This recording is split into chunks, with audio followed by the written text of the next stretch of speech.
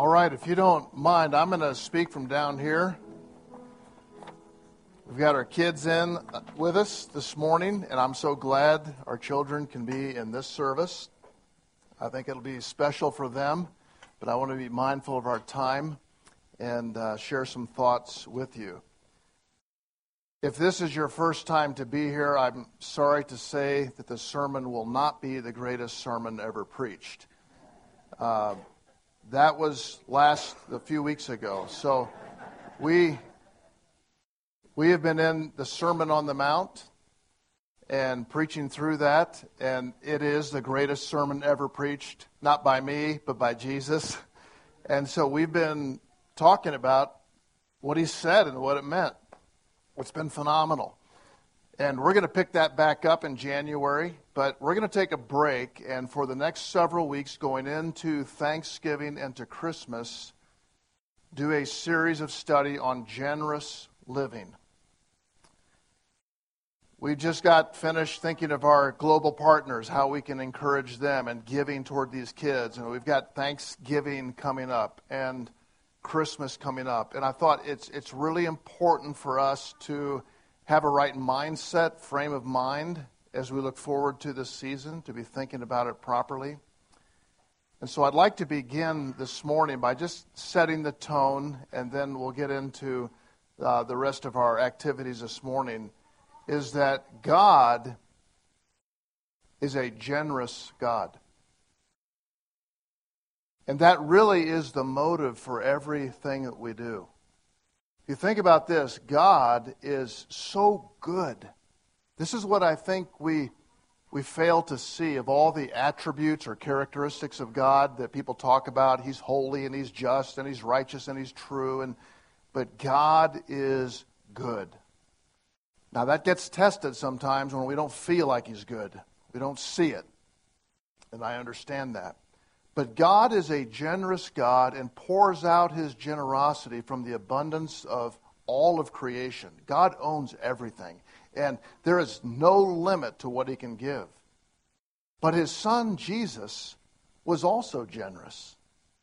And Jesus had nothing on earth. In fact, Jesus said the foxes have holes and the birds have nests, but the Son of Man, Jesus, had nowhere to lay his head. And in other words, he was just kind of traveling with nothing. And he is the most generous person that's ever lived on the face of the earth. And when Jesus said to those who saw him, "Follow me," he also meant this is the way you live too. A lot of times we think, well, I don't have a lot of money or a lot of things or a lot of resources or a lot of knowledge. I don't have a lot of time. You probably have more in the physical sense than Jesus did. But Jesus, his generosity flowed from his heavenly Father to us. And your generosity for you to live generously will flow from your heavenly Father and through his Son to everywhere you go. And this is the way we're called to live generously. So this morning what I'd like to do, this is a little different. I'm not going to preach a regular sermon, but I'm going to read a text of Scripture, and rather than have you turn in your Bibles, because usually, or turn on your iPhone or your iPad or whatever else, because there are probably 100 different English translations of the New Testament, and so we're all reading a different one, but I'm going to have it on the screen here. I'm going to be reading one sentence, and it is from Ephesians chapter 1, verse 3 to 14. Now you say, how can you have from all those verses be one sentence? Well, it's just like the most amazing sentence. And what it describes is so awe-inspiring of God's goodness and generosity. And you're going to see as I read through this, the mindset that Paul is saying we should have as believers all of the time. Now, remember, if you don't know this, when Paul is writing this, he is writing from prison in Rome. And he is going to be eventually executed for his faith. So you talk about persecution. You know, he had been stoned. He had been beaten with rods. He had been imprisoned numerous times. This man suffered for his faith, but he had such a joyful spirit. How could he do that? Because he had an eternal perspective on life. And so he is writing this to believers who are in Greece. He's in Rome. He's writing to these in Ephesus. And he's telling them to be encouraged and to live this way, but it all flows from a generous God. I've shared this with many times, but I think the way that we see the world is affected by how we see God. If you have a flawed view of God, then you're not going to see anything else right. You won't see yourself right. You won't see anything right.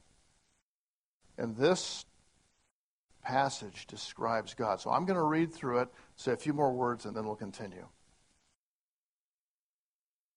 All praise to God, the Father of our Lord Jesus Christ, who has blessed us with every spiritual blessing in the heavenly realms, because we are united with Christ.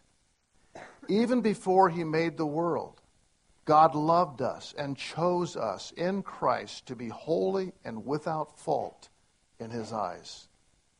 God decided in advance to adopt us into his own family by bringing us to himself through Jesus Christ. This is what he wanted to do, and it gave him great pleasure. So we praise God for the glorious grace he has poured out on us who belong to his dear Son. He is so rich in kindness and grace that he purchased our freedom with the blood of his Son and forgave our sins. He has showered his kindness on us along with all wisdom and understanding. God has now revealed to us his mysterious will regarding Christ, which is to fulfill his own good plan. And this is his plan. At the right time, he will bring everything together under the authority of Christ, everything in heaven and on earth. Furthermore, because we are united with Christ, we have received an inheritance from God. For he chose us in advance, and he makes everything work out according to his plan. God's purpose was that we Jews, who were the first to trust in Christ, would bring praise and glory to God. And now, you Gentiles have also heard the truth, the good news that God saves you. And when you believed in Christ, he identified you as his own by giving you the Holy Spirit, whom he promised long ago. The Spirit is God's guarantee that he will give us the inheritance he promised, and that he has purchased us to be his own people. He did this so we would praise and glorify him. I think when I finished reading that, you know, I read this to my father-in-law about a week before he passed away. He was 86, 87 was he? 86. And it just tears coming down his face. And I thought, you step back from that, you think, wow, one sentence. One sentence. God is good. God is generous. He's generous in what he's done for Christ. So here's my, I don't typically as a teacher give assignments, but here's what my assignment I would like to do. I would like for you to take that passage and over the next few weeks, just read it over and over and over. Read it to your kids. Read it as a family. Read it as a couple. Read it when you have a lunch break. Listen to it. If you've got YouVersion, you can read this in about 30 different translations into English. And then if you have a Bible or a journal, I just start writing things down. So notice things, see things. How does this apply to my life? What is God saying? What's He working in me? Through my Bible, sometimes I'll write a date, I'll write a comment or something I'm learning. I'll just kind of scribble all through in my Bible. I'll look up in a different translation. What does that mean? What is that saying? And I think what's going to happen is that as we go into Thanksgiving and we go into Christmas, we can have just a great view of all of that and enjoy it more than any other year we've ever enjoyed. Because I think this Christ makes everything better. That's the way that He continues to work. So when you think about a generous God, that's my assignment to you. I didn't say you had to memorize it, but I just read it regularly and say, what is He saying? What does that mean? How does that apply? How can I respond to that? And then next Sunday, I'll have a regular sermon toward this series and over the next number of weeks. So of all the things that God has blessed us with or given, I think of this verse in 2 Corinthians 9:15, thanks be to God for His indescribable gift. Thanks be to God for His indescribable gift. What's the greatest gift God ever gave you? It's His Son Jesus. And eternal life. It's the greatest gift of all the gifts. And we call this the good news or the gospel. You've heard that term used before, the gospel. It means literally just the good news. What is the good news? And I've shared this many times. Before we have some testimonies and our baptism, I'd like to just take a moment to share this with you. That here's the good news. You can know for sure that you have eternal life. You can know for absolute 100% certain when you die, I have eternal life. You can know that. That's what the Bible teaches us. He says, I've written these things that you may know that you have eternal life. So the good news is this, that God, first of all, God loves you. He has known you and loved you from before you were born. He tells us that in His Word. Not only does He love you intensely, He has a purpose for your life. And that purpose is that you be in heaven with Him forever. Part of His family. God wants you as a part of His family in heaven forever. So when you get old and die, or die young, you have a home in heaven with Him. But the problem is, we're sinners. Now you can look around and see a bunch of them in here. Or you can go and look in a mirror and see another one. Some of our sinners are what we call really terrible, awful murderers, and then we have some really religious sinners too. Self-righteous sinners. But the truth is, the Bible says, for all have sinned. And the problem is, we've all sinned, various sins, and we're going to die. We're going to die because of our sins. And it is a physical death, which, we know that's going to happen, but it is, he's speaking of a spiritual death, a separation from God. And the problem is, every one of you, and me included, we are sinners, and there is nothing we can do ourselves to change that. No amount of going to church, being baptized, having Holy Communion, living a good life, keeping the Ten Commandments, because nothing will erase the fact that you are a sinner and you're in your sins. So that's the problem. You and I are sinners and cannot save ourselves. But here's where God's love comes in. Is that He loved us so much, He rescued us. John 3:16, maybe the most familiar verse in all the Bible. For this is how God loved the world. He gave His one and only Son, that everyone who believes in Him will not perish, but have eternal life. So, God loves you, wants you in heaven for eternity. That's His plan, part of His family. You're a sinner, you're unholy, He is holy. He solves the problem by God sending His Son into this world to die on a cross in your place, to die for you, for your sins. He took your place and died for you. That's how much he loved you. I mean, how much love is that? And then he rose again from the dead 3 days later. Probably the most authenticated fact in history was his resurrection. And then he offers to you eternal life. Jesus has the power now because he paid for your sin, died for your sin, rose again, has the power to offer you eternal life. Now, you must receive that. He doesn't force it on anyone.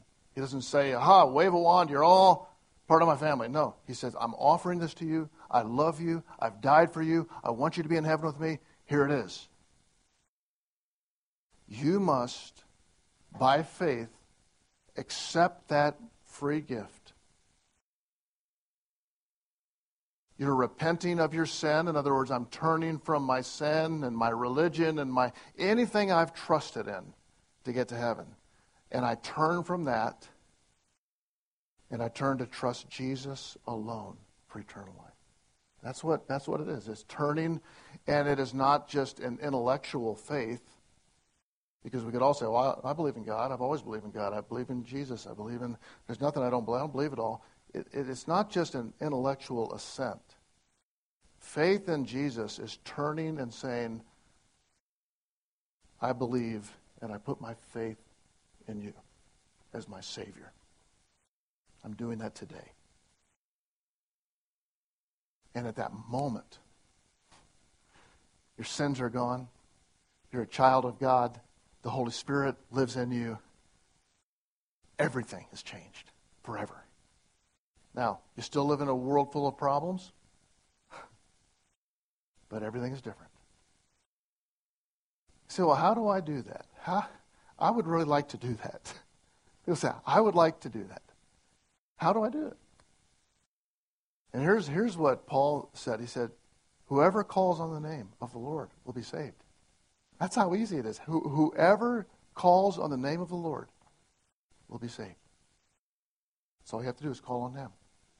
So a simple prayer. And you can pray this, because this happens pretty much anytime I do this. There's going to be someone out here that's going to say in my heart, this is what I'm praying. Okay, Lord, I'm not sure about eternal life. I'd like to be sure. Right now's the time to pray a prayer like this. So you pray this if you want to. No one's knowing what you're doing. Lord, I know I'm a sinner, and I can't save myself. Thank you for dying on the cross for my sins. I accept your free gift, and I turn from my sin and put my faith in you alone today. Thank you. That's it. That's all. That's calling on the name of the Lord. That doesn't have to be exactly those words. Nothing more important you'll ever tell your kids, your husband, your wife, your parents, your friends, your neighbors than that. It's the greatest news ever told. And that's what we will share with you today. So I'd like to ask if, and before I do this, baptism, what is baptism? That's saying it's kind of inconvenient putting that tub of water out there and heating it up. It'd be a lot easier to be a Presbyterian today. In fact, I thought maybe that's how that started, Presbyterianism. And in all kindness and sincerity, I've never seen in all of the pages of Scripture ever a baby being baptized. But I was baptized as a baby. I mean, a lot of you probably were too. But it just became a religious tradition. But in the New Testament, the book of Acts, you constantly see people baptized by immersion, which is pretty inconvenient, wouldn't you admit? But it is a picture. It is a picture. It is like saying, I have already put my faith and trust in Christ. So baptism doesn't save you. Baptism, it doesn't make you any more closer to heaven. Salvation is done. But baptism is your first step of obedience. for the Christian. It is your first step of obedience to identify publicly your confession of faith in Christ. You're saying, I'm a Christian. I'm putting my faith in Christ. And it's a picture. So when you go under the water, it's you identify with his death, you're buried with Christ, and you're raised into newness of life in the resurrection. And this is like declaring, I think for other believers, it's like, this is great. This is so exciting. And it's also a testimony to others that may still be searching, that you're identifying with Christ. So that's what we'll be doing. We'll dismiss, we'll go outside, we'll gather around, we'll not stay out there long. So we'll do the testimony part before that. So I'm going to ask Everett and Easton and Dylan and Dan to come up here. We have 4 that will be sharing their story. I tell people this, that every story is different a little bit. And it has great power because it is your personal experience. A lot of people, if you walk into their house and you have a big Bible under your arm, they're going to want to turn and run. But if you share your personal story, there's just a great opportunity for that.